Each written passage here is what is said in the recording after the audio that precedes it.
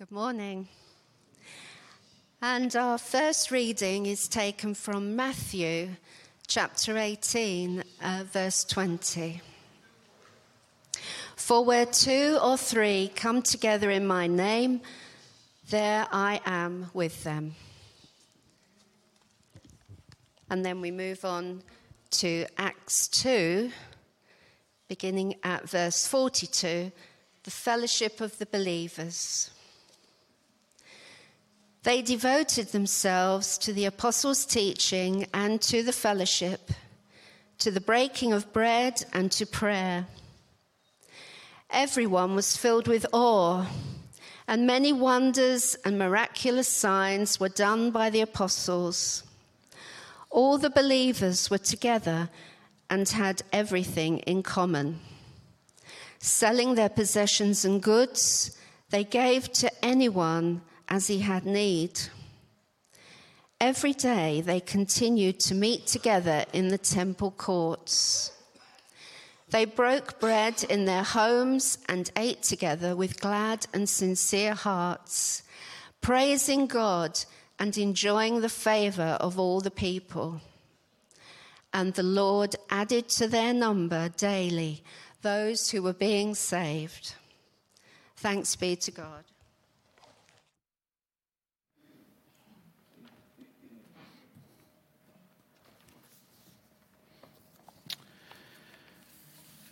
Great.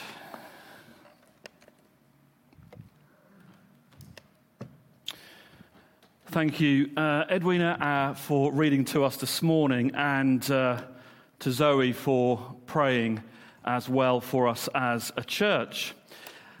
I want to share about the continuation of what it means to be in community together here at SBC. And we've been going through some of the themes that you see on the screen there, sharing the verse for the year. Everybody knows that off by heart? Oh my goodness, you do, Catherine.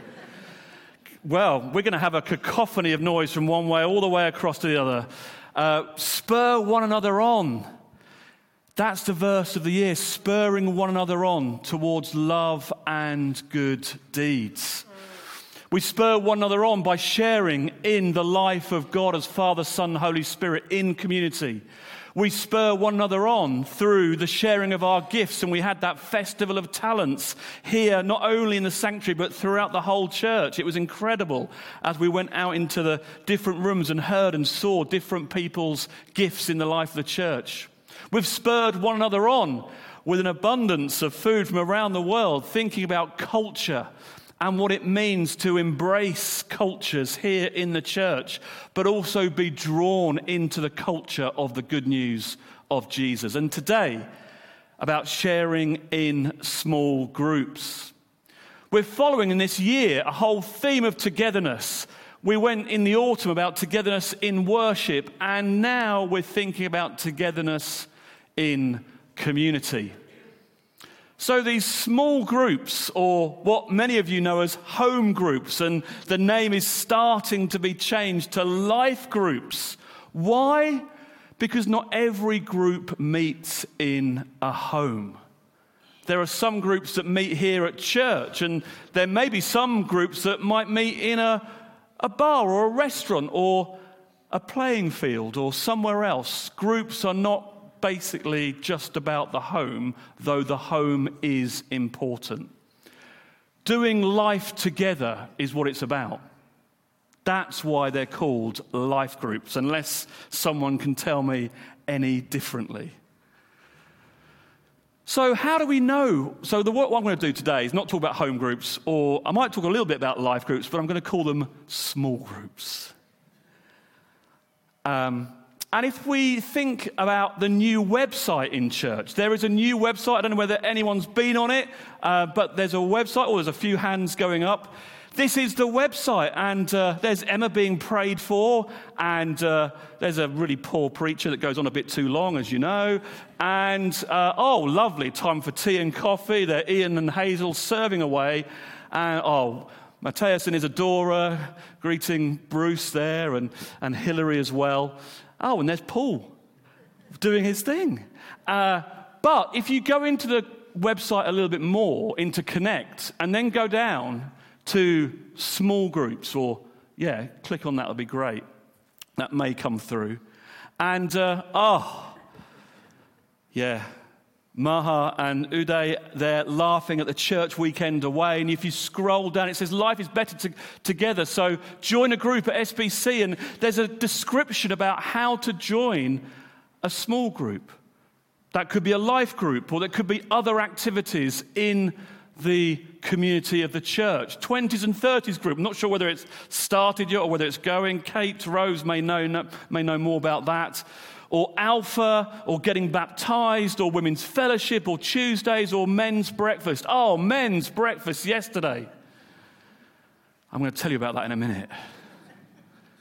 But there are many ways to get involved in small groups in the life of the church. Have a look at the website. It is really fantastic, giving a great explanation about why small groups matter. And here's the thing. If we can go on to the slide, that'd be great. Back to the slide. Here is the thing, that in Acts, what was going on in Acts chapter 1 is that 120 are recorded as people who were believers following Jesus, the resurrected Jesus, the ascended Jesus, and the Spirit came. And 120 believers basically branched out in their own language, words of praise. And that grew. In Acts chapter 4, we read that actually that grew to 5,000. And it says 5,000 men. And I kind of think, well, we need to modernize this. It's probably 15,000 women and children. So what happened is that this amazing move of God through the good news of Jesus, the life, the death, and the resurrection of Jesus, and the coming of the Holy Spirit, a group of 120 grew to thousands. Where did they all fit? Not in one large room, but in homes and in public places, in small groups. It's as if the Bible is saying right in Acts that as the church gets larger and larger and larger, it should be getting smaller and smaller and smaller. Do you get that? As the church grows larger and larger, it should be getting smaller and smaller. I've been here since August and had many conversations with folks saying, I don't quite know everybody's name. It's taken me a long time to get involved in the church. And we've grown in number and we've grown in diversity, and my challenge and my prayer and my heart is actually we grow closer together in light of growing as a church. Is that possible? Well, it is, because there's a biblical precedent. Growing, growing, growing, and yet getting smaller and smaller and smaller. So there are a few things to note. When Acts chapter 2 is recorded, they worshipped, they devoted themselves to the breaking of bread and to prayer, and they were praising God. Rob said what his prayer was in the prayer room before the service. My prayer, actually, I asked the group, I said, what on earth are you expecting of God this morning? There was about 8 of us in the prayer room. What on earth are you expecting of God this morning? For the Holy Spirit to come, for an openness, for a worship that is uplifting. Back in the autumn, I spoke about worship on a number of weeks, and there was a phrase that I kept using that you will have probably have forgotten, and that's okay. I've got thick skin. Worship is about a holy expectation.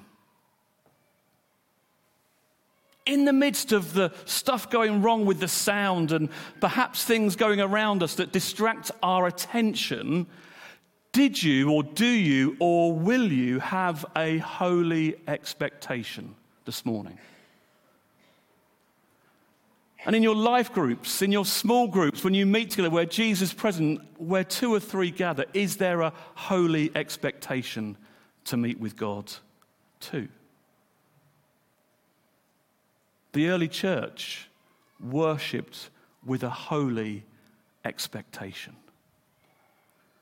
That's a characteristic of a small group.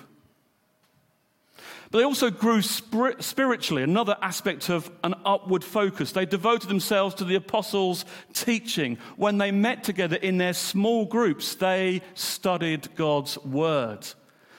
Don't know whether you follow the church prayer diary day in, day out at SBC. Margaret and others do a brilliant job of putting that together. On Monday, the 30th of January, with these words from Deuteronomy 32:2, "My teaching will fall like drops of rain and form on the earth like dew. My words will fall like showers on young plants, like gentle rain on tender grass." And I'm thinking, is that what happens when I preach on a Sunday? And I'm thinking, no. You receive it like drops of rain, forming on the earth like dew. Is that how you receive? Nah, not really. But there was something about when we open God's word in a small group, in a life group, one-to-one, in pairs, maybe in triplets. This is a holy expectation of what would happen. The word of God is active and living and alive and breathes into our breath. We can grow spiritually. Jude 1:20 says, "Dear friends, by building yourselves up in your most holy faith and praying in the Holy Spirit, keep yourself in God's love." Building yourself up in faith is what it means to belong to a small group, whether that be a life group or another group. The church gets bigger and bigger, but we get smaller and smaller as we learn to grow together spiritually in small groups. They also spent time in fellowship. This is the inward aspect, the breaking of bread in their homes, and they ate together with glad and sincere hearts.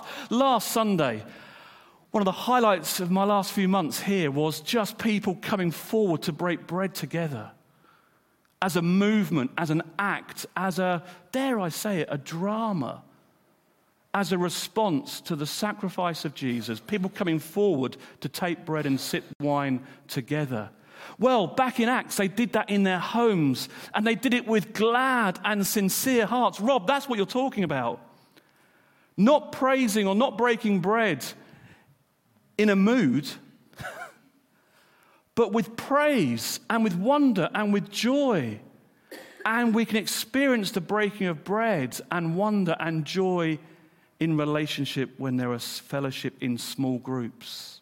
How many of our life groups or our small group occasions are moments to break bread together? I asked people who attend life groups in the church, of which there are a number, and I think there'll be a few more emerging. But this was one comment. Belonging to a smallish group of SBC, and let me tell you, some of the life groups are about 20. Jesus actually gathered a group of 12 based upon the 12 tribes of Israel. 12's a good number. We get beyond 12 and you're into sticky water. But anyway, I'll let your life group decide if you stay together or split up. I don't know. SBC, people who get to know each other and are known on a deeper level.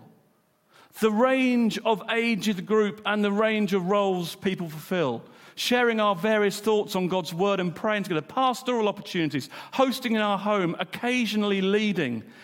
In early lockdowns with no Sunday service, home group, ACCA Life Group, was our rock.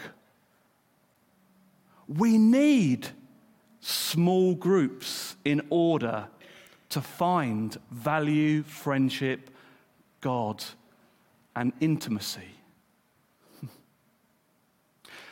Not only that, but they also ministered to one another. They sold property and possessions to give to anybody who had need. Not only were they a people, when they gathered in their small group, praised. Not only did they study God's word, not only did they do those things, not only did they build friendships, they also ministered to one another.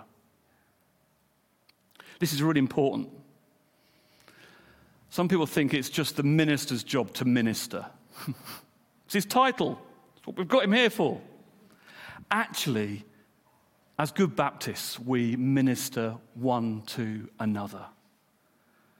It's the best way. Now here, they're ministering to one another materially, giving to those who have need.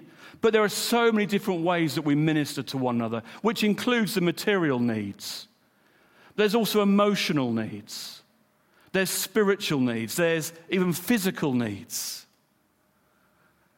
I don't know whether you've got Be Real. If you're in my age bracket, Facebook's about it. Dabble with a bit of Instagram, but Be Real is for people of a younger age, perhaps. But it's quite an interesting concept as a social media app. It's about every day at a different time, everyone is noticed simultaneously to capture and share a photo in 2 minutes, a new and unique way to discover who your friends really are in their daily lives. Basically, you don't put on a smiley, perfect persona. You're real, and you take a photo, and someone else sees how real you are, and you see how real they are. Being in small groups, being in life groups, is about being real. Yesterday, at the men's breakfast, Evan was reminding us of a previous pastor here, Kevin White, who talked and said that, in church life, you usually say, "How are you doing? Fine. How are you doing? Fine." And that's it. But Kevin was saying, actually, if we get beneath the surface, fine means feeling inadequate, needing encouragement. I am fine this morning. How are you? Not only that, but in our men's breakfast, we also, as blokes, because Chris Maggs leads this so well, we talked about something that we don't often talk about. We talked about depression. We talked about anxiety. We talked about emotions. We talked about struggle. And we shared this at 9:30 on a Saturday morning. I mean, whew. But we shared in a real way because we were a small group of guys doing church. Not a small group physically, just in number, 5 or 6 of us talking openly. The word Shekinah is a fascinating word in Scripture. It's a Jewish word which means when 2 people get together, God's law is between them, and when they discuss about God's law, the presence of God comes upon those 2 as they discuss the law. The Shekinah. To me, yesterday at the men's breakfast in Kairos, it felt like the Shekinah.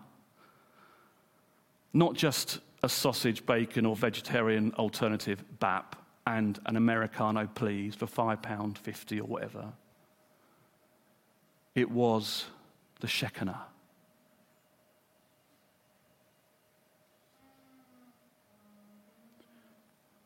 Small groups allows us to be real and honest and open and journey in faith together.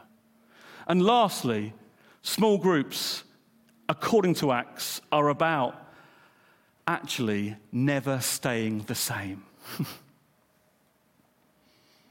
They're not places of comfort, actually. It's about sharing the good news with the lost. The Lord added to their number daily those who are being saved. When was the last time in a life group about reaching out to people beyond the group? This is probably the hardest, actually, aspect of small groups. We like small groups to bring comfort and good relationships and perhaps focus on God's word and be worshipful, but when we tinker with them a little bit to think about mission, we get on shaky ground. Maybe it's even the raging sea. My lighthouse, my lighthouse. Peace in the midst of mission and reaching out and branching out and inviting people to and doing things that bless others. That's what small groups are about. They should not stay the same. They're actually about transformation, not only for the group, but for those the group encounter. So, to put this all together in one nice, shiny alliteration sense, here we go. What I've just said is this: small groups are about singing with a holy expectation, praising, worshipping with a holy expectation. Every time you're in a life group, worship. They're about spiritually growing. They're not about staying the same. They are about interaction with God and with one another. We should be different because we're meeting in smaller groups. They're about spending time building relationships, which kind of feels a bit scary. Some people like the larger group to be anonymous, and the small group can be really scary. For others, they like the small group, but the large group feels a bit difficult. But in both contexts, it's about spiritually growing and spending time in relationships. It's about supporting one another, perhaps with possessions, but also emotionally and physically and spiritually.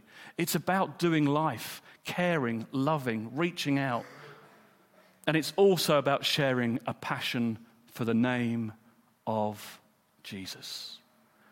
That's my suggestion about why we do life groups. That's my suggestion about why we do small groups. Let SBC be a church that grows, perhaps, in both aspects. Bigger, maybe, but also smaller. And let us all experience Shekinah, God's presence in the midst of us. For where 2 or 3 are gathered, I am. Amen.